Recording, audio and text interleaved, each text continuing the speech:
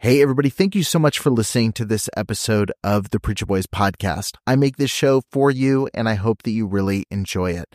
I have a lot of people that ask me how they can support the show financially, and you can do that by heading over to patreon.com/preacherboys. You're going to get access to exclusive content, including early releases of episodes. I've got a couple episodes right now that have been released at least a month early over on Patreon. You've got access to things like unique merch, depending on what tier you join, and you get access to some behind the scenes content that I'm posting within the group. So head over to patreon.com/preacherboys and become a member over there today.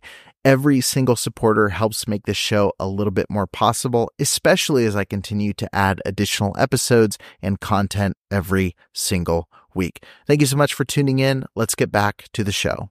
With all the anger that I dealt with at home and the yelling and the screaming and the irrational slander that happened there, and then go to church, and then no matter what I did, it was manipulated to make me the bad guy. And then I go to Crown and Fairhaven, and no matter what I do, it's wrong, and everyone is yelling. And I guess you could say over a lifetime of screaming, I'm tired of it. Trigger warning. This podcast contains descriptions of various abusive situations. Listener discretion is advised. You are listening to the Preacher Boys Podcast, a podcast shedding light on decades of mental, physical, and sexual abuse within the independent fundamental Baptist movement. The testimonies shared on this podcast are told from the personal experience and perspective of the survivors. Not all legal outcomes are known or final. Any suspect is presumed innocent until proven guilty in the court of law. To find more information about the Preacher Boys podcast and upcoming documentary, visit preacherboysdoc.com or connect on Facebook, Instagram, or Twitter with the handle @preacherboysdoc. Now, here is your host, Eric Skwarczynski. All right, Will, thank you so much for joining me on the Preacher Boys podcast. Can you kind of personally introduce yourself and let my audience know a little bit about you? Yeah, my name is Will. I do the Church Split. That's my podcast. And my whole thing with that is, as a pastor, someone who came out of the IFB for one, I came out of the IFB, and one of the biggest things that many people know who come out of the IFB is that you can't ask questions. Mm-hmm. And if you disagree, it's a problem. So after experiencing a lot of that, then jumping out of it, then I started pastoring a church, and I experienced some church splits because, again, there's legalists in the church and a lot of issues there. And it started really bothering me, the fact that Christians have no way to talk about divisive topics. There's no biblical objectivity and no unity in the differences, unity through diversity. So then I decided, during my pastorate, I'm going to start a channel that discusses that. So that is what I do. I help in ministry. I do all sorts of different things. The channel focuses on anything that's divisive, that the church wants to talk about, and they're allowed to disagree with me, and I actually completely welcome that. So, I guess that's a short bit of what I do. But married and all that good stuff. I have a daughter on the way, so that's exciting. But awesome. Otherwise, my life is boring. Okay, it's not going to be boring for long. So, is this your first kid? Yes, my first child. I am terrified. Well, first biological. We've taken in some teenagers. Okay. So first time from the diaper up. Right. Gotcha. Yeah, it's my daughter's 3, so it's a big game changer. And my thing is, I just don't feel old enough to be like responsible for a child. It's like I remember playing Xbox and drinking Mountain Dew all night, and now I'm like, making sure that she's taken care of. But literally, same. Like, I don't even remember my own lunch, let alone I have to feed a human soon. That's right, crazy. Right. So you mentioned, like, obviously, like a very condensed version of your church background, and like kind of alluded to kind of a chaotic kind of path and trajectory through the church world. But what was your introduction to the IFB movement specifically? I guess I was always raised in it. When I was a child, my parents took me to independent fundamental Baptist church as a child. My dad got angry at the pastor for some reason, went to a Bible church for a short bit, but this Bible church was like Diet Baptist, so to speak. Right. And then we went to a place called Calvary Baptist, and that was very IFB. It was really weird though, because the pastor himself is like not really fully IFB, but he placates to that kind of crowd. So a lot of people, he doesn't seem to want to get into the weeds of it. So the church's culture was IFB. And there's a lot of things I found out later. I used to be very bitter at him until I realized later that he had no idea what was going on beneath his own pastor at half the time. So, Right. yep. So I went there, and I was always raised in it and around it. And so I was told everything from the ground up, like, I could never be left in a room alone with a girl. So everyone, if the youth room had all emptied out and I was still in the conversation, then somebody would walk in and freak out. Right.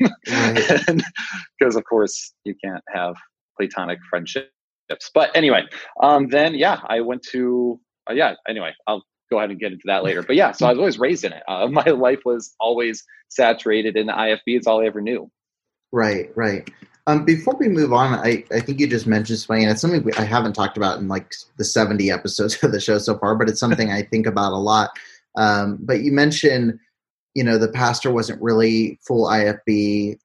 Maybe some of the staff weren't as well. I'm not sure, but you said he kind of placated that crowd in the church, and like the majority of the church was that way. And this is something I had a conversation about with someone recently, is for a movement that preaches against the seeker-sensitive kind of churches, IFB churches are very seeker-friendly to people who like IFB churches. And is that something you noticed a lot? Is a lot of times where maybe the staff didn't fully buy into the message completely, but they knew that's what would keep the congregants happy? Or was that something unique to this first church experience?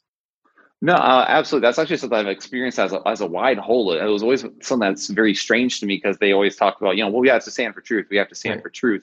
And then as soon as this kind of thing would come up where somebody might disagree on maybe somebody having to wear a tie if they're singing up front, or these small little things, well, we don't want to upset anybody. I'm like, well, I thought the goal was truth. So and that always rubbed me wrong when I was in high school. I'm like, I don't understand. I have a story about that. But I did notice many times that was kind of the issue. And a lot of people, even on staff, didn't necessarily fully agree, but other staff members did. So people just placated to that. And then what ends up happening is that you just end up becoming completely slanted as a church and kind of disingenuous. Right. And like I said, I was bitter at my pastor for a long time. I was very angry, and just thought and then once I realized that I should have a lot of respect for the man now. But at the same time, I definitely have disagreements, clearly. But right. Anyway.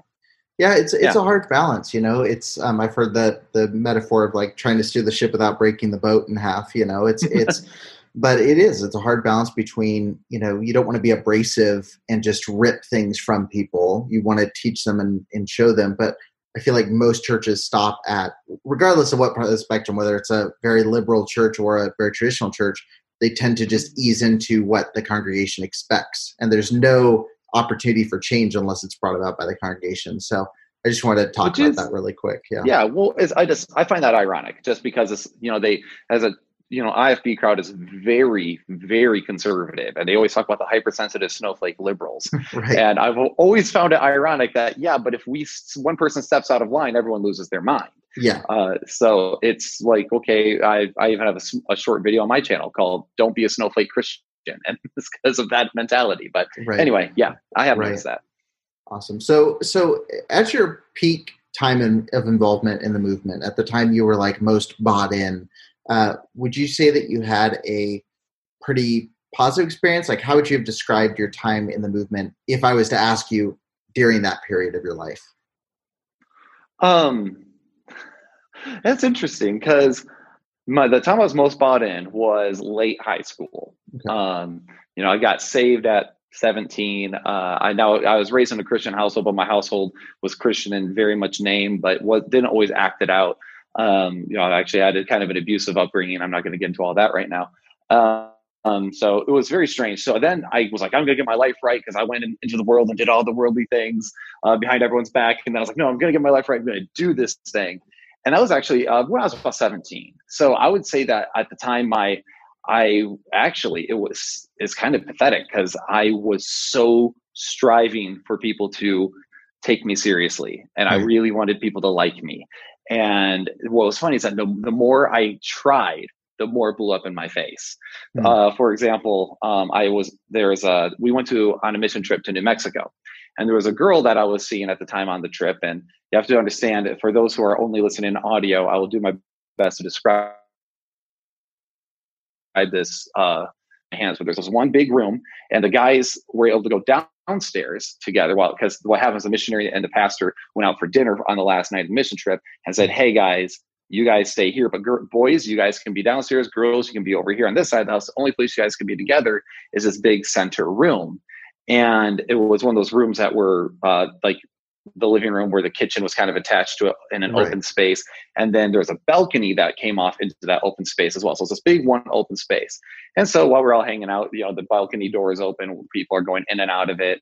And then we came back in. When they came back. Most of us were all hanging on the balcony because it's a beautiful New Mexico night, and we're looking over the desert and all that. And it was really nice temperature, very strange for New Mexico. We're all enjoying the outdoors. And then everyone went left. But again, these are big glass doors; everyone can see out. But it was me and Erica, the girl I was seeing at the time, and we were out there. And then suddenly, of course, everyone lost their mind. And I was told I was outright disobedient. I was only told I could be in the living room. And I was like, yeah, but it's all attached. Like, same with the kitchen. We all had the understanding that this space, right? Like, nope, you deliberately disobeyed. And it's really this big thing that they wanted me to apologize and go through this. And I even kind of was like, all right, well, I'm sorry. And then the next morning I went, it's like, hey, and I went to my youth pastor's wife, who was the one who brought this to me. She was always the one to bring things up. And I just went to her and I was like, hey, I just wanted you to know the fact that I did not mean to, I was not deliberately disobeying. It was just ignorance. And I'm sorry. And then I was told, no, I was deliberately disobeying. So I was just like, okay, whatever. And that was kind of for me, like, I was bought in, man. I was there and I was like, I'm playing in the orchestra. I'm doing all the right things. But I seemed like no matter how much I strived, I always still failed. Right. And that's when it started really kind of getting to me where I'm like, what am I doing? Who am I trying to please? So anyway. Right. Yeah, definitely. So that would be kind of the first moment you notice, like, okay, something's not quite right, because no matter how much I try to kind of fit the role, there's going to be something they find wrong all the time. It's always going to be chasing that kind of acceptance and that kind of, like, I guess love. It's that conditional love of, if you can keep chasing the stick, like, we're going to keep taking care of you. But if you veer off in a way we don't think you should, then that's a problem. But well, yeah, and it's coming from a guy like I said, I had a very abusive home. Like, my mom was arrested and all this stuff. Yeah. And so I was just looking for love. And so the only place I knew of that was at church, and I just never could find it. So I would say that, oh yeah, I'm sold out to this. But then at the same time, inside, I definitely was not feeling that way. Right. Do you feel like the church latched onto that, like that knowledge of, like, oh, you needed acceptance? Or do you feel like that was something you kind of kept to yourself and you were the only one feeling that kind of contradiction inside? Honestly, that's a good question. I don't know.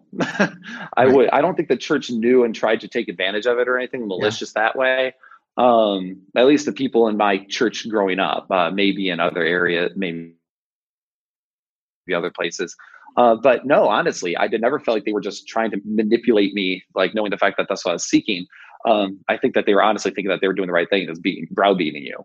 Right. Yeah. So I honestly don't think it was intentional. It's almost like they're the natural culture of that world, so to speak. Right.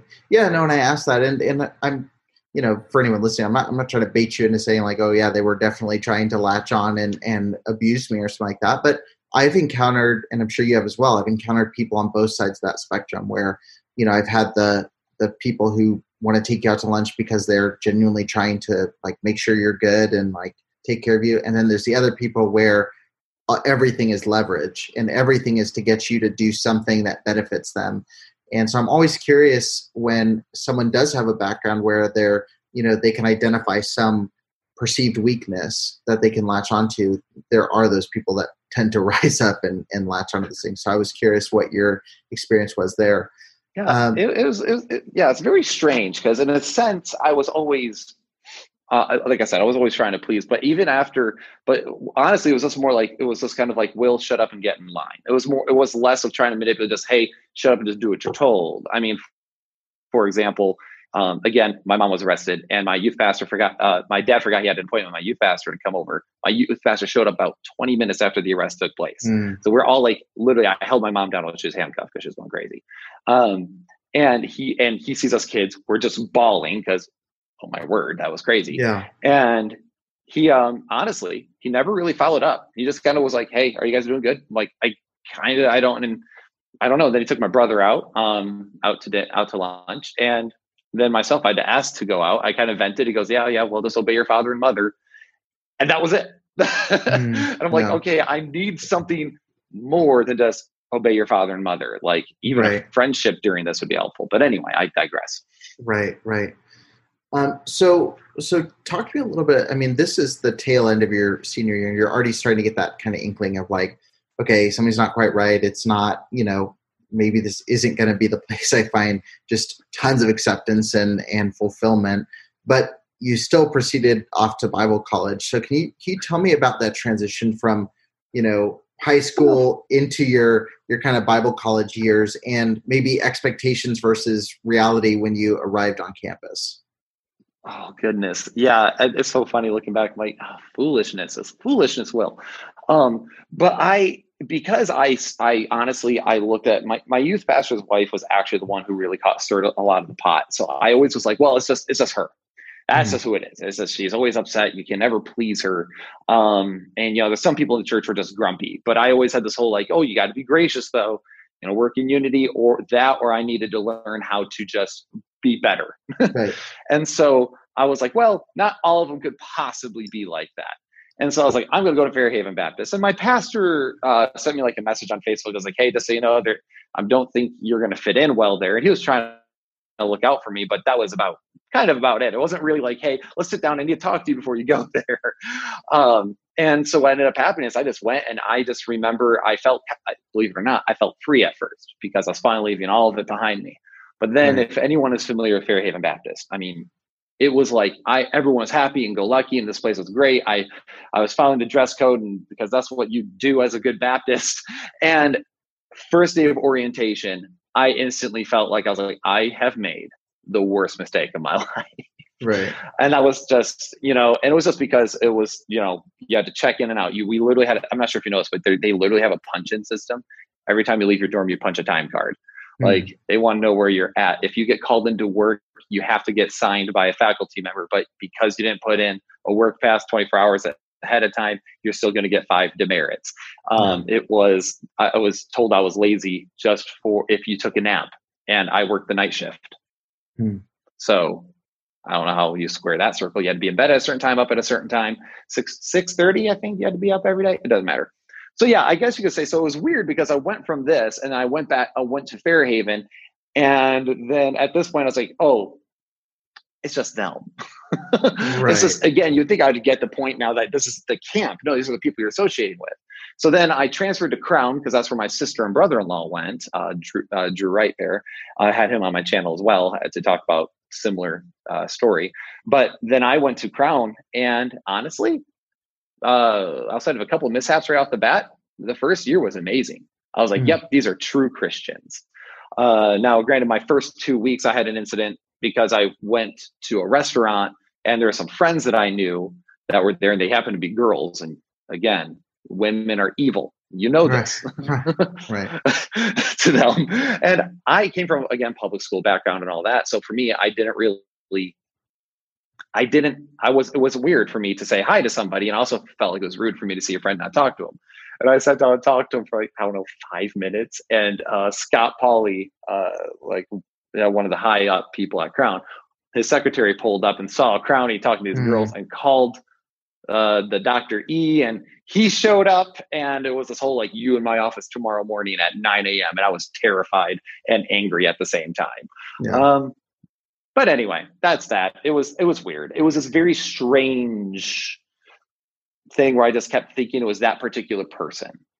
So I just kept, this person's an issue. That person's just got issues. And I didn't realize how all involving it got till I got to Crown. And then I started talking to the different students that were all attached to it. And that's when it kind of started hitting me a little bit more of that perhaps I'm in the wrong place. Right. Yeah, Crown's an interesting place. That's probably the college I have the least familiarity with, because I don't recall ever.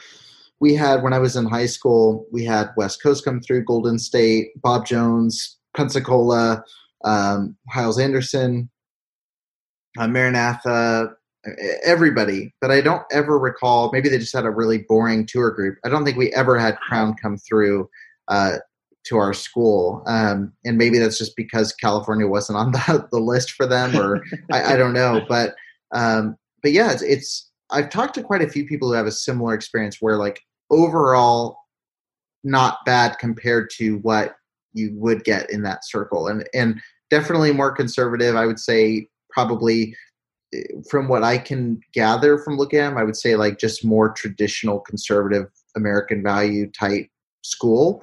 They don't seem necessarily to have the same insanity of like a Hyles Anderson where it's, cheering and jumping off the roof when the pastor comes in the auditorium kind of thing. But yeah, it's interesting. And yes. And Scott Pauley, he's somebody that's like a weird, mysterious person because there's a lot of people I know who are even outside of the movement that are cool with him. And, I'm always interested to get these like little side stories of Crown because I have no interaction with them and no experience with them whatsoever. So that's well, the reason why they toe a different kind of line, and they, I guess you could say they have a better decorum than some of these other places, although they play very friendly with them. Yeah, I remember even when the whole thing happened with Jack Scott, Pastor Sexton did the whole he took a very even keeled approach. And it was, so in that sense, it was fine. It was but there was the culture surrounding it, and it was things that were happening in the back end that really started getting to me. So, for example, when I got attacked by the Froyos thing, and I was just like, literally, I'm just talking to somebody, nothing's happening. Well, it's inappropriate. I'm like, how's it inappropriate to talk to somebody? Aren't we brothers and sisters in Christ? I just honestly, I had a hard time wrapping my brain around it. You don't understand that. Yeah. Like I'm just trying to understand. Like, and I kept, and there was another time. So I can tell you a couple stories. Like there's another time I was shopping for some clothes because you have to have certain types of clothes when you're there. And I walked into Hollister trying to find at least some nice, like kind of casual khaki slacks. And the lady was like, "Hey, are you guys looking for a job?" I'm like, "Actually, yes, I just came to college." She's like, "Be here tomorrow at this time. We're having an interview." And I got hired. And then word got out that I got a job at Hollister, but I didn't turn in a work pass, see. And Hollister is a very bad place for you to work as a Christian. And apparently. And I was like, dude, I'm literally folding clothes and I wish the base was a little bit lower when I'm there. And honestly, it's not even my style of clothes really, but I'm there. And I literally remember I got a call from a coworker who was also working there. We both got the job at the same time. And I was walking down the hall because he's like, Dr. Evans supposed to see us in his office. And I was walking down the hall and I hear literal screaming of just, where is Mr. Hess? You tell him to get here right now, or tell him it's another 5 demerits for every minute he's late. I'm like, dude, you just called me when I was leaving the campus. Like, I'm sorry, I can't teleport. But I get in there and here's the thing. Again, coming from the abusive background, I have no problem standing up for myself. So I got in there, I sat down, and I was instantly irritated because I don't appreciate that kind of tone in general. Yeah. So he starts yelling at us across and talking about how it's a bad place to work. And I was like, how is it a worse place to work? He's like, well, they sell immodest clothes. They support homosexuality. I'm like, okay, do we have students that work at Walmart? He goes, well, yeah. I'm like, they sell mini skirts. They support homosexuality. They also sell alcohol, movies, and other media and things we don't agree with. And he goes, and he literally tells me, Mr. Hess, that is a place that we find to be more family friendly. I was like, how do you judge this? Yeah. And this was, like I said, these are things that are starting to break my brain from it.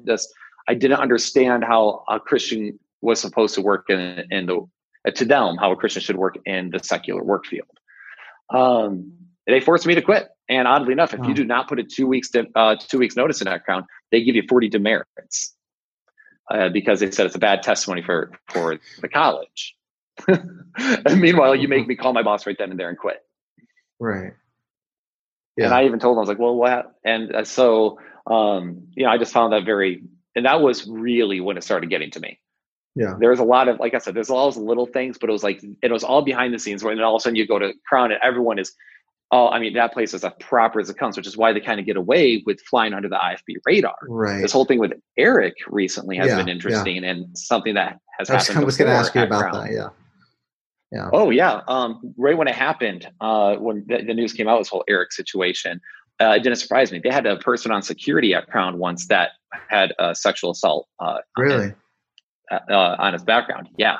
And it was on security and other things like that kind of went off in the background, just kind of got brushed under the rug that I found out on campus. He was a security guard working at the college who had a background? Yes. Okay. On staff. And if you might even see, if I think it was either yours or Recovering Fundamentalist podcast, one of you guys somebody was talking about it in the comment section of something regarding that story. But so right when it happened, I was like, yep, not surprised. Yeah, well, I guess I'll just address this now because I know that there's people listening to this who, I know for all my listeners, there's a good chunk of them that are people that listen just to see what I'm going to say and who don't appreciate me and like to just hear and can't imagine why they don't like you. Yeah, so the crown thing is interesting. I actually don't think I've talked about it on the show outside of the one video update I did, but this whole situation is really weird. And not to pull us too far out of your interview, but since we're here, I want to just address it. But like this whole situation is so odd in the sense of, I got tipped off that he was there and someone was seen there and they said, it's, basically the way that when they talked to the people that would definitely know, they told him, he's working with the dorms and he's helping do something there. And college was in session, so I'm guessing like painting or something. He's doing something or working with guys during midweek Bible studies or something. Like he's doing something there. So I called the college the next day and they put me on hold for like 2 or 3 minutes. And then they get back on the phone and say like, I can't get anybody on the phone to confirm with you, which is a weird alternative to no, he's not here. It's weird. It's weird that a secretary can't just say, no, he doesn't work here. Nobody by that name works here. And it's also weird that, especially now where there's not there wasn't any students on campus at the time, that there was nobody that was free to take a call and confirm. So that was weird. And then I called Clarence Sexton's cell phone number, which I had gotten through somebody. And so I called, it rang twice, went to voicemail. I left a voicemail, or I tried to leave voicemail. I couldn't get through. I sent him a text, haven't got a response. And I got an email like the next night or that night saying you were inquiring about Eric Marczak with like a spelling, is this how you spell it? Nobody here works by that name and nobody has worked here by that name. It was just worded in a very weird way. Worded in a safe way, a way that's like technically lying, right? Like it just felt weird. It was weird that they specified like he wasn't on staff. I was like, but this guy's telling me that he's employed. And then I had another church member that reached out and said, yeah, he's definitely here. And so it was like, again, I can't just say like, oh, well, I know Crown is lying and Temple's lying and he's definitely, and I haven't said that in my post. I haven't said like, oh, they're straight up lying about this, but like I'm getting church members, like now 3 church members that have confirmed that he's there. One confirmed that he's a member while they said he's not a member. One confirmed that he was working with people there, but they're saying he's not. Someone saying that,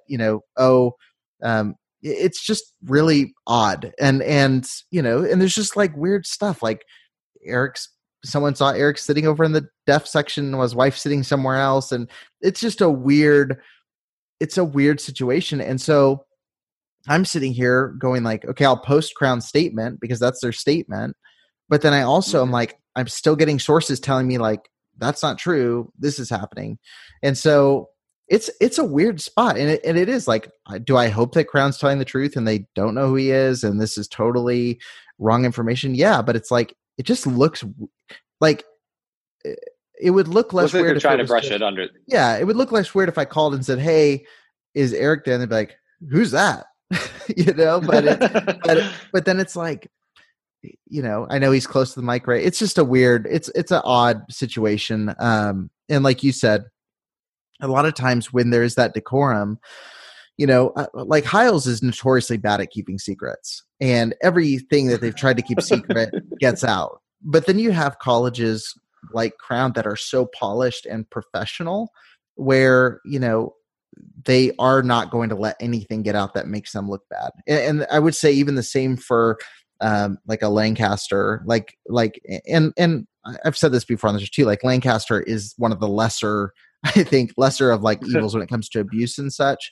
But when it comes to like the way it's run and like the kind of aggressive leadership style, like that stuff doesn't leak out very often. You have to get someone who's a former employee. Like I know a couple, get them out to lunch and talk to them. Like you're not going to get a blog post with a tell all like Hyles has had like a million times happen. So, but anyway, all that to say, I just wanted to address the Crown thing because I know some people are really mad that I'm still posting about it or not being aggressive enough, but I'm just posting the information I have as I get it and going from there. So, yeah. But, well, I mean, there's a picture posted of him and I was like, yep, that's the deaf section because I worked in the deaf ministry. Right. Like, I'm like, I know exactly where he's standing.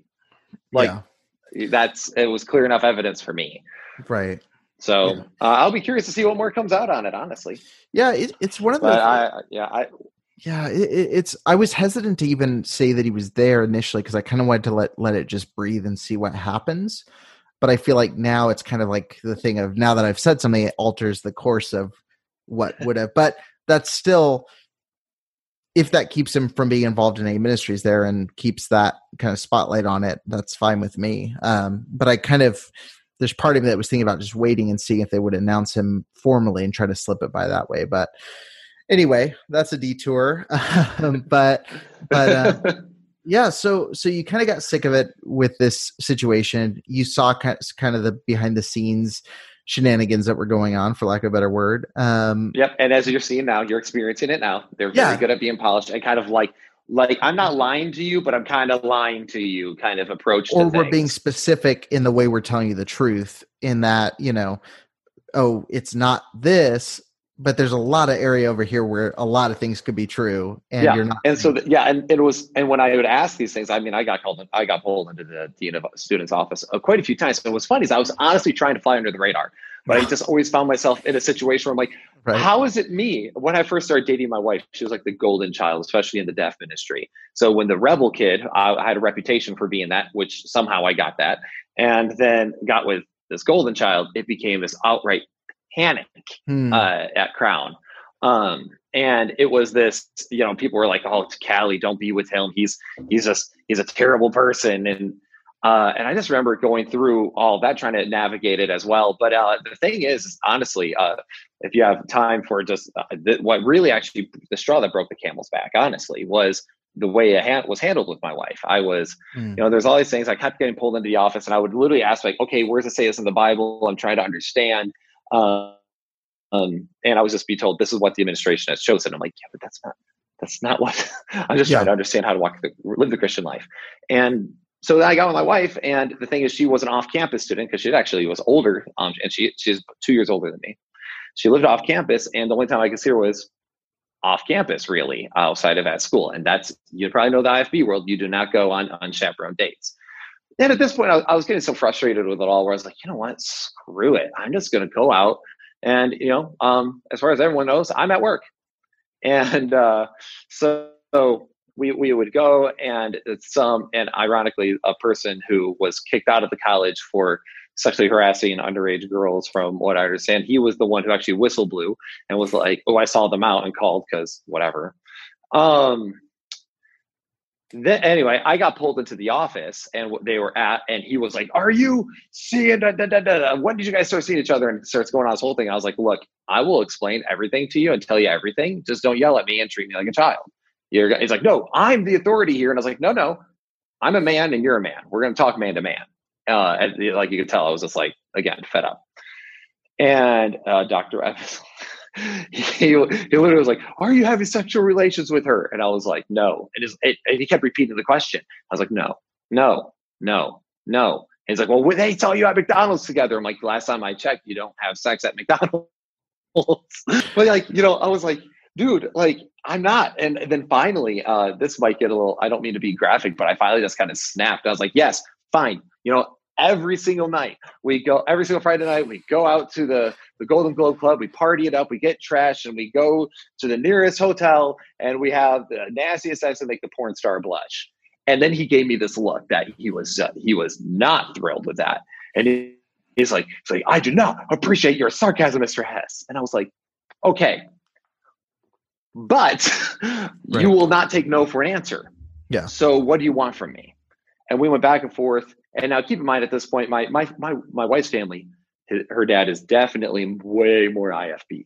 They called him, and literally the quote was, while my wife is sitting in the office, "We can no longer guarantee your daughter's purity." As if one is your place as the it's their place to guarantee education. it. Yeah. Yeah. And instantly was like, "We think this boy, he's been in trouble here. He's trying to take advantage of your daughter, the whole 9 yards." And then that moment, it was 2 weeks before graduation, and I was told basically they're not kicking me out because it's 2 weeks before graduation, so they at least wanted me to get my credits. Her and I were told we could not communicate with each other during those 2 weeks. And I shot her a text, was like, "Hey, how you doing?" She's like, and my wife was such a crownie. Like, she was so bought into it. And I was so fed up with it. And and she's like, "We're not supposed to be talking." And I was like, "Look, they don't have your phone. They can't legally ask for your phone. We can talk."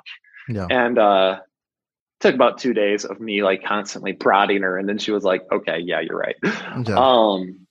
Anyway, then what happened though was it put my relationship on the rocks hard with her parents. I will save you all the details, but it was like this. Her dad called and told me to break up with her, and I was like, "I'm not going to, because I haven't done anything wrong." Right. And I was like, "I feel like we could just sit down and talk about this. I think there's a lot of misunderstandings." And of course, he wasn't listening. Then they actually took her off of their car insurance, so she couldn't drive her car, trying to incentivize her. And I literally told her, like, "Look, if you want to I was like, your family's important." Like, she idolized her mother. And I was like, if your family's important, it's like, so if you need to choose them over me, I understand, but please don't just drag me along and break it off at the last moment. And she was like, "Nope, I chose to love you, and they're going to learn to love you too." And I was like, "You have never been more hot in my life." And then this whole thing went on. They did a surprise ambush visit from Washington to Tennessee. And basically was like, "We're going to have dinner with you tonight. And basically we're like, we expect you to come home." They just wanted to up and move her. And she's like, "I don't know what to do." And I told her, I was like, "Hey, I had like $600 for my name at this point." I was like, "Look, tell them I'd like to be at dinner." And I was like, "And if they're willing to do that, I will pay for everything. I just want to try to clear the air." And they refused. And so Kelly ended up being like, "Well, if you're not willing to try to work this out properly, then I'm not meeting for dinner." And then essentially they disowned her, tried to get us to break up. And it was 2 weeks before our wedding, they finally sent like $200 as like a help with the wedding gift. And I met my father-in-law the day before our wedding. And then right after we got married, they were suddenly hunky-dory with us, which was really awkward. And I was still like, "Nah, you guys did some stuff." And then what ended up happening was about 9 months later, her mom got cancer. And my wife was like, "I want to go take care of my mom." And I'm over there like, after everything they did to us, there's no way. And then I was like, "Nope, and I realized I was being bitter and I need to be forgiving." So she went up there, and long story short, over the course of a couple of years, my mother-in-law actually passed away. But through that time, after our first year and a half of marriage, we finally started rebuilding a relationship with them. Right. And basically Crown College was the one who took the possibility of me getting to know my mother-in-law this last couple of years and threw it out the door because they decided to say horrible things that were way out of place. Right. So that was literally that was the straw. That was where I was like, I am done with this. And I finally realized it was the movement. It was this type of people, not that particular person. And all my excuses that I was previously running with just crumbled. So right. That's a long story. I apologize. No worries. So I mean, obviously time has been a big factor, but what else helped you as you kind of moved out of that world to kind of adjust to, I mean, obviously still Christian now, and, you're hosting this podcast, which I want to talk about for sure here. But what was the biggest thing to help you kind of through the recovering, I guess, process, for lack of a better word, moving out of that kind of like legalistic controlling environment? Oh, that's a good question. It was, and I've said this before, it was really the idea of like, okay, I got to stop letting people tell me what to think about God. I got to stop letting people tell me what is a good Christian. I got to stop asking for answers for there and just go straight to the source. So I started rereading the Bible, trying to re-understand it. And I started going through issue by issue. I started a blog, Issues in the Church. And I don't even agree with my old blog. It's kind of funny, but I leave it up just for, I don't know, my own torture. But then what I started doing is I just started kind of deconstructing. Okay, what does the Bible say about dress? Okay, so I'd study it all out. Okay, what does it really say about music? And I'd study it all out. And then once I started realizing that I basically been fed a tradition of man, a lie, it really helped me. And for some people, it has the opposite effect. Once they realize that they kind of, and I know on the Preacher Boys Facebook page, you have a huge diverse group of people, right. Who land at different places. And some people, they take God, IFB, Bible, Christian, conservatism, all in one lump, and they throw it out. And for me, I guess maybe it's due to my analytical nature. I'm going to loose each strap piece by piece, and I'm going to dissect it to pieces before I make a decision. And that's kind of what it was. It was just, I'm going to take the time to look at the word, see what the word says, and then I'm going to go seek answers from there. So that really helped me. It was just this idea of what is true. And I feel like Pilate, what is truth? And that was me. I honestly didn't even know, like, okay, am I even going to be in church? Is what if I look into this and it all falls apart? And what I found was actually the Bible is more robust than they had ever told me, but not the way they told me it at all. And the fact that there were certain truths that they had twisted and ran with. So that was my thing, was just understanding things better. I wanted to understand truth. And so that's what I did. Yeah. No, that's awesome. And yeah, I had someone reach out to me today and was like, I'm all for calling out abuse, but like they're upset because some of my, followers or listeners or whatever, are more aggressive or have bigger issues with the church at large or with Christianity at large. And my response to that stuff is always the same of, you have to understand, one, I want those people to always feel comfortable within the context of this, because this group is not I'm not running a church. I'm running like literally a group of support for people who've been hurt, within the church. And someone who's been sexually abused who's not a Christian is just as valid and important as someone who is. But I always reach out. I say, I understand how some people, with the introduction that they had to Christianity, with the experience they had, are as mad as they are.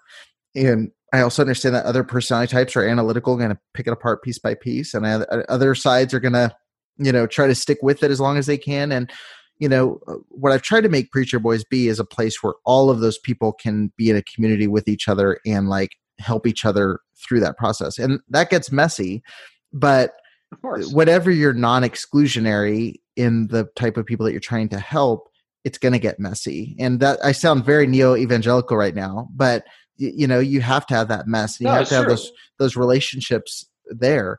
And so, when people get upset that there's angry people that listen to my show, yeah. And I was angry for a period, and everybody leaves as angry for a period. And I think a lot of that's rightful anger. I think there's a lot of things where it's okay to be angry about some of that stuff. Do I think that, you have to learn how to use that anger in an effective way, and how to, also not vilify people who are good people who are in the movement. Yeah, all that stuff's important, but you have to meet people where they're at. And so, And go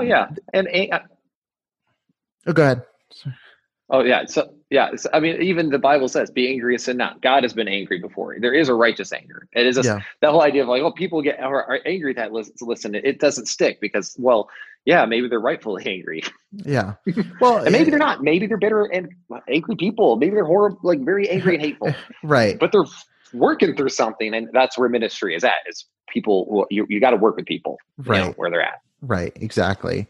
But you raised an interesting point, and I wanted to talk about this just with the nature of your show, because you're doing the show, The Church Split. You're really passionate about people having conversations where it's not blown out of proportion. It's not going to blow up in their face for asking a question. And so, what kind of fueled that kind of idea for a show? And maybe just give like a couple things you've learned doing the show for like facilitating conversations that are hard to have with other Christians or non-Christians or other people in general. That's an easy question. Yeah. Well, what fueled it was years upon years upon years. My entire life, I've literally told people I've experienced every form of abuse before I was 12 years old. Everything from physical to sexual, all of it. I've experienced all of it. And with all the anger that I dealt with at home and the yelling and the screaming and the irrational slander that happened there, and then go to church, and then no matter what I did, it was manipulated to make me the bad guy. And then I go to Crown and Fairhaven. No matter what I do, it's wrong. And everyone is yelling. And then I go pastor a church, and I'm finally like, all right, I'm leaving the IFB behind me. And then it happens again. I literally had one guy, I was just talking about unity in the church at a board meeting, because I could tell there's tension in the church. There's like two factions against each other. They're both vying for my control. And right when I started kind of talking about some of this, and this guy literally stands up, screams at me, and goes, you know what? I got a lot of problems with what's going around here. And Will, you're right at the center of it. Storms, slams the door. And I'm sitting there like just shell shocked. Like, what was that? Right. And then a board member stand up and tried to pursue him. And I'm like, no, sit down. We don't pander to tantrums. And they're like, oh, okay. I'm like, I'm not doing that. And I guess you could say over a lifetime of screaming, I'm tired of it. I am exhausted of it. I look in the New Testament and I don't see Paul screaming. I see him in Acts 17 reasoning, and so that really started coming in where I'm like, well, how Christians should be the most gracious people who can have difficult conversations. Yet I find them to be some of the most slanderous people when you start. They start yelling, they start becoming unreasonable, emotionally fueled. Just go to my comment section sometime on one of my KJV only videos. Good night. It's instantly fueled. And I was like, Christians should be the ones who can learn how to give an apologia, give a defense of the faith, and also give a defense of your position and learn from each other. So apologetics became huge. And as I saw people having these difficult conversations and navigating them well in apologetics and also in politics and the debate field, I became more and more passionate about that. And I wanted to create a place where that could happen. I was like, I want to do this, and I'm not the arbiter of truth. Will's not always right. I had to redo my baptism video because I got some things wrong on it. So I just republished that. I took down the old one because no sense of having half truths up. And I welcome that. I welcome that discourse. And I think Christians would do better if they did the same. You can learn so much more from having a conversation where you disagree with. And you might find yourself that you're wrong if you're reasonable, but you first have to, and they've actually done studies, as soon as somebody says something that you disagree with, or somebody says a comment on Facebook even, it triggers the same part of your brain as self-defense. So like, the fight or flight, that same part of the brain fires and it makes you instantly get defensive. That's why people get so vitriolic when things go down. And so it's like learning how to control that first hair trigger knee-jerk response. Yeah. Right when somebody says something that you disagree, you don't want to just engage. So anyway, I'm going on. It's my sandbox. But it's just how can we have that conversation? And that's what made me passionate about doing something like the church split. And my church split. And I was trying to find something catchy. What's something that says what I do in a name? The church split seemed to work. Unfortunately, some people mean that I've either left the church or that I am purposely trying to split churches. There's that idea as well. I've done an abortion video and I had comments like, the church is not split on abortion. I'm like, no, did you even click on it? Right. What are you doing? I'm no stranger to people assuming things from my headlines. I definitely get you. It's a really good topic. And it's something where, even outside the context of just like theology and obviously on the show, I'm not primarily diving into like the theological. I've done episodes where I get into that, and it's a big part of my way of thinking. So it's going to come into these kind of conversations, but just the fact, it's a cliche quote within, I think, many Reform circles, but St. Augustine, in essentials unity, in non-essentials liberty, in all things charity. That's a Absolutely. Statement when you could really nail that down. Because I've had people who've gotten, who've stopped listening to the show because I've had a guest on who, is trans, or I've had people who've stopped listening to the show because I have a guest on who, is not a Christian anymore, or I have someone on who ABC fill in the blank. And on the flip side, I've had people who've said they're going to stop listening to the show because they think I'm homophobic, or I've said something that's like offensive, and it's like, I sit there and at the end of the day, I just look at the show itself, and I look at my conversations themselves, and I'm like, there's been no person who has a story to tell who I've turned away from the show because of some like belief system or because they are, they're a non-believer, or they're an atheist, or they are, maybe they are, whatever, fill in the blank, whatever that can be. Right. And when I sit there, I'm just thinking, I'm like, at the end of the day, why do I get to decide who is valid as a person and who's worth my time as a human being? Like taking right. back, like, and I don't even think, let me rephrase that. I don't think you have to take your theology out of it. I think my theology fuels that, because I see Jesus in the New Testament being very charitable and very kind and loving on people who were never going to follow him, who were never going to be in agreement with him. But that didn't stop him from feeding them or from healing them or for trying to help them. And I'm not putting myself as the Jesus role here, but I look at that and say, like, Jesus would love people who aren't going to follow him. So as his follower, shouldn't I do the same thing? Like, and I just Absolutely. Don't. We're supposed to reflect Christ. Right. And so, yeah, I think it's important to be able to have these conversations and be able to sit there, talk for an hour with someone who you may have a fundamental disagreement with. And at the end of that day, still say, I am your friend. I'm here for you. I care for you. If there's anything you need, let me know. And that one statement is enough to cause a split. Right. Yeah. Yeah, absolutely. I've had the same thing where it's like, he literally said that Jesus was hanging out with the tax collectors and sinners, and he was being scorned for it. And it's like, hey, for me to have a conversation with somebody, that's not evil. Right. It's not like I'm encouraging the fact that, I agree with everything. It's just, well, let me be an ear. And what's been kind of funny is that all the people I've had on, I actually agree with so far, for the most part. But then there's been, at the same time, I've reached out to other people who I do disagree with, and they don't really want to come on. But I had an interview with God is Gray. We did a rebuttal video. For those who don't know, it's a California Christianity channel, man. It is hyper liberal, very progressive. She's LGBT affirming and all that. And we had a conversation with her about abortion, and people got angry because, like, why? I had some people being like, why didn't you push harder? You should have pushed her harder on that issue. And I'm like, well, because I'm having the goal is to have a conversation and find those disagreements and be able to not push each other and punch each other in the face verbally. The whole point is to be reasonable. And, right. And Paul, again, the only time you really see Jesus lashing out was when people were twisting things, right?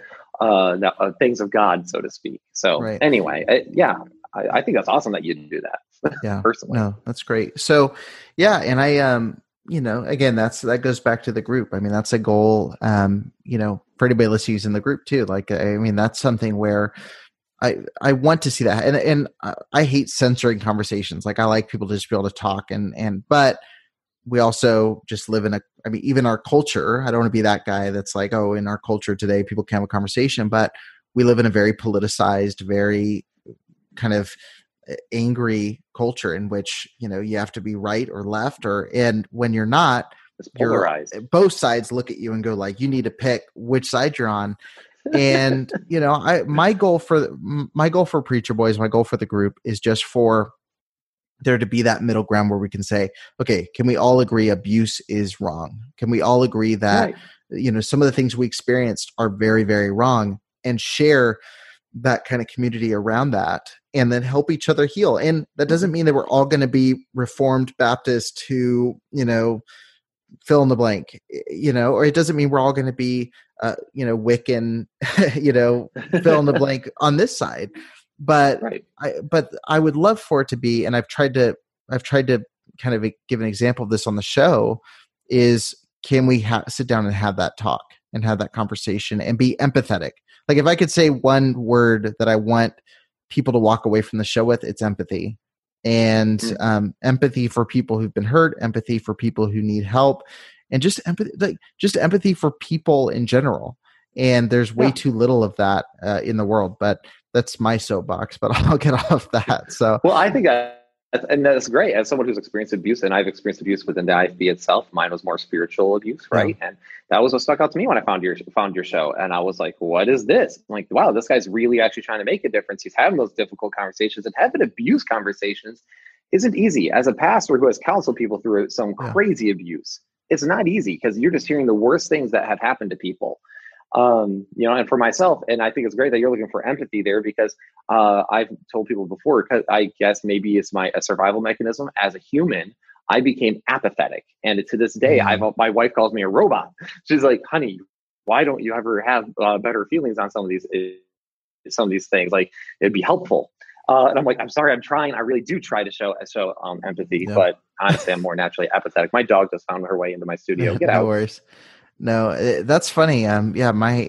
But see, again, that's where it's being able to understand that, like, everybody responds differently to this stuff. And I'm the other side. Like, I'm extremely empathetic to the point where, I have to force myself to be a little bit apathetic doing some of this stuff, because there was, I don't think I've ever talked about this on the show, but like when all the Hopewell stuff was going down, there was Hopewell in Napa was going down, like, all of this stuff was just about to burst. This whole dam was about to burst with Mark Zach. And then there was like 2 other cases that I still can't like legally share anything about that were happening at the same time. And I just pulled, I'm a total like liberal Californian, but I live in Nevada, but I pulled off into like the Whole Foods parking lot near my house. And I literally just started crying. And I was like, and it wasn't because I know Mike, right? Like, I know who he is and stuff, but like, I didn't know anybody. I didn't know the people affected by this, but I'm sitting there going like, I used to go to conferences to hear this guy speak. And I'm sitting there thinking like, I used to grow up thinking that this guy who ran this organization was like the be all end all. And I used to think that this church was a great bastion of righteousness in the middle of the US. And, you sit there just weeping over the fact that like, this is broken. And is there broken situations everywhere? Like, does this happen in other denominations? Yeah. But it's like, I spent 18 years being 100% convinced that none of this stuff happened.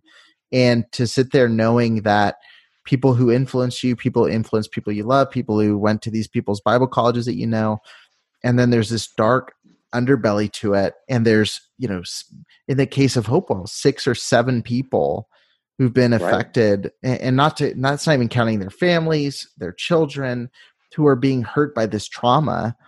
And then the church's response is to brush under the rug. Like, that just hit me. And that's what I actually took a break from the show for a month after that. That's where I just literally came and I was like, I don't know what I need to do, but I just need to pause this and take a step back.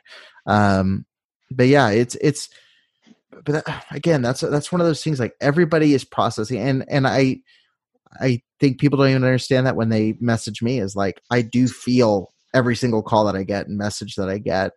And I think some people just think, oh, I'm excited for more ammo, or they look at me and think that I'm doing it for numbers and blah, blah, blah, blah, blah.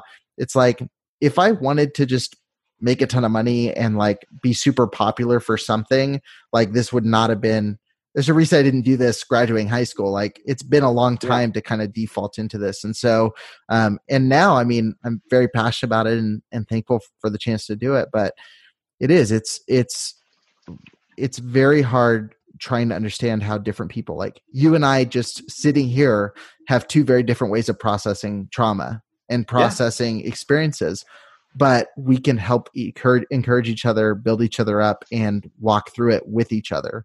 I think that's, and now really one important. Of those is greater than the other. And that's what my wife is very empathetic, and I think that's great. And actually, man, there's a period of time I literally was like, Will, you're broken. Like, you don't feel stuff like other people feel stuff. And I said this before, someone like myself who struggles with more apathy of going, I don't care. Like, and that's why I say all the time, like, that's why I do the church split. Like, I don't care if I hurt someone's feelings. Boo-hoo. Like, right. That's literally, but at the same time, my wife helps with it because she's empathetic. She helps put me like, no, you remember, you do have to care.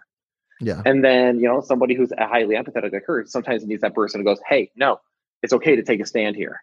And and that's great that we're human, and we're only going to we all have our own ways of handling things. I can totally understand where you're coming from. Because I actually never had a breakdown, I used to think I was broken. Yeah. I was like, I'm a psychopath. No, but it's good. Yeah. And like you said, it's that tension. And that's kind of what it all, like my wife's the same. Like my wife is a little bit like colder and like, I wouldn't say she's apathetic, but I would say that she's like better at just like, she heard something bad and she's like, well, this is what we need to do. Like if there was a car accident, she'd be the one that'd be like the person like helping them. And I'd be the person that's like, who do I call? What do I do? And, but it's a good tension where like, there's times I default into like, I need to help everybody. I'm not going to sleep. I got to call this person. I got to check in with this person. I got to make sure this person's okay. And then she'll be the person that says like, you need to let someone else take care of it and you need to stop and take a break. And vice versa. Like when she's really cold on something and she's like, I'm like, maybe you should just like have a little bit more empathy toward their situation. Like it balances each other out really, really well. Yeah, and I think that's awesome. But, well, hey, I could talk about this all day long. And we've actually, I think this is a good length episode. Because we're usually around 45 minutes or so. So I really like this conversation. But for people who want to hear more from you, if they want to check out your content, if they want to hear more of the stuff you're putting out, what's the best place for someone to connect with you and to find out more about the Church Split? It's YouTube primarily. We're primarily a YouTube channel. Like I said, I used to do a blog, but I'm a terrible writer. And so I am way better at talking. So yeah, just the Church Split on YouTube. You can also find us on all social media. I'm most active on Facebook. Twitter is cancer and Instagram is annoying. But I do post on all of them, but Twitter, I'm the least active. But yeah, the Church Split on YouTube and Facebook would be great. And if you have any questions regarding anything, I welcome anyone to message us. And if you have a request on something you want us to tackle, you can also email us at thechurchsplit@gmail.com. We'd be more than happy to have any conversation with you we can. So our goal is to promote unity in the church through truth and not to be afraid of having dicey conversations, which might mean you might hear some things, especially in that God is Gray interview. You might hear us talk about some content that makes you uncomfortable because we talk pretty openly about some topics, but it is what it is. So come check us out if you like it. If you hate me, go ahead and still subscribe to the channel, but just hit the dislike button. Let YouTube know you're interested. Awesome. Well, Will, thanks so much for coming on the show. I really appreciate it. Yeah, thanks, man, for having me. Thank you for listening to the Preacher Boys podcast. If you appreciated the content on the show, please leave a review on iTunes and don't forget to connect with us on Facebook, Instagram, or Twitter with the handle @PreacherBoysDoc. Additional information can always be found on PreacherBoysDoc.com. When you need mealtime inspiration, it's worth shopping Kroger, where you'll find over 30,000 mouth-watering choices that excite your inner foodie. And no matter what tasty choice you make, you'll enjoy our everyday low prices, plus extra ways to save, like digital coupons worth over $600 each week. You can also save up to $1 off per gallon at the pump with fuel points. More savings and more inspiring flavors make shopping Kroger worth it every time. Kroger, fresh for everyone. Fuel restrictions apply. Save big on brunch for mom, all in the Kroger app. Get 16-ounce packs of flavorful Angus 90% lean ground sirloin for $4.99 each with a digital coupon. Then buy 2, get 2 free on 12 packs of delicious Coca-Cola, Pepsi, or 7-Up, all with your card. Shop these deals at your local Kroger today, or tap the screen now to download the Kroger app to save big today.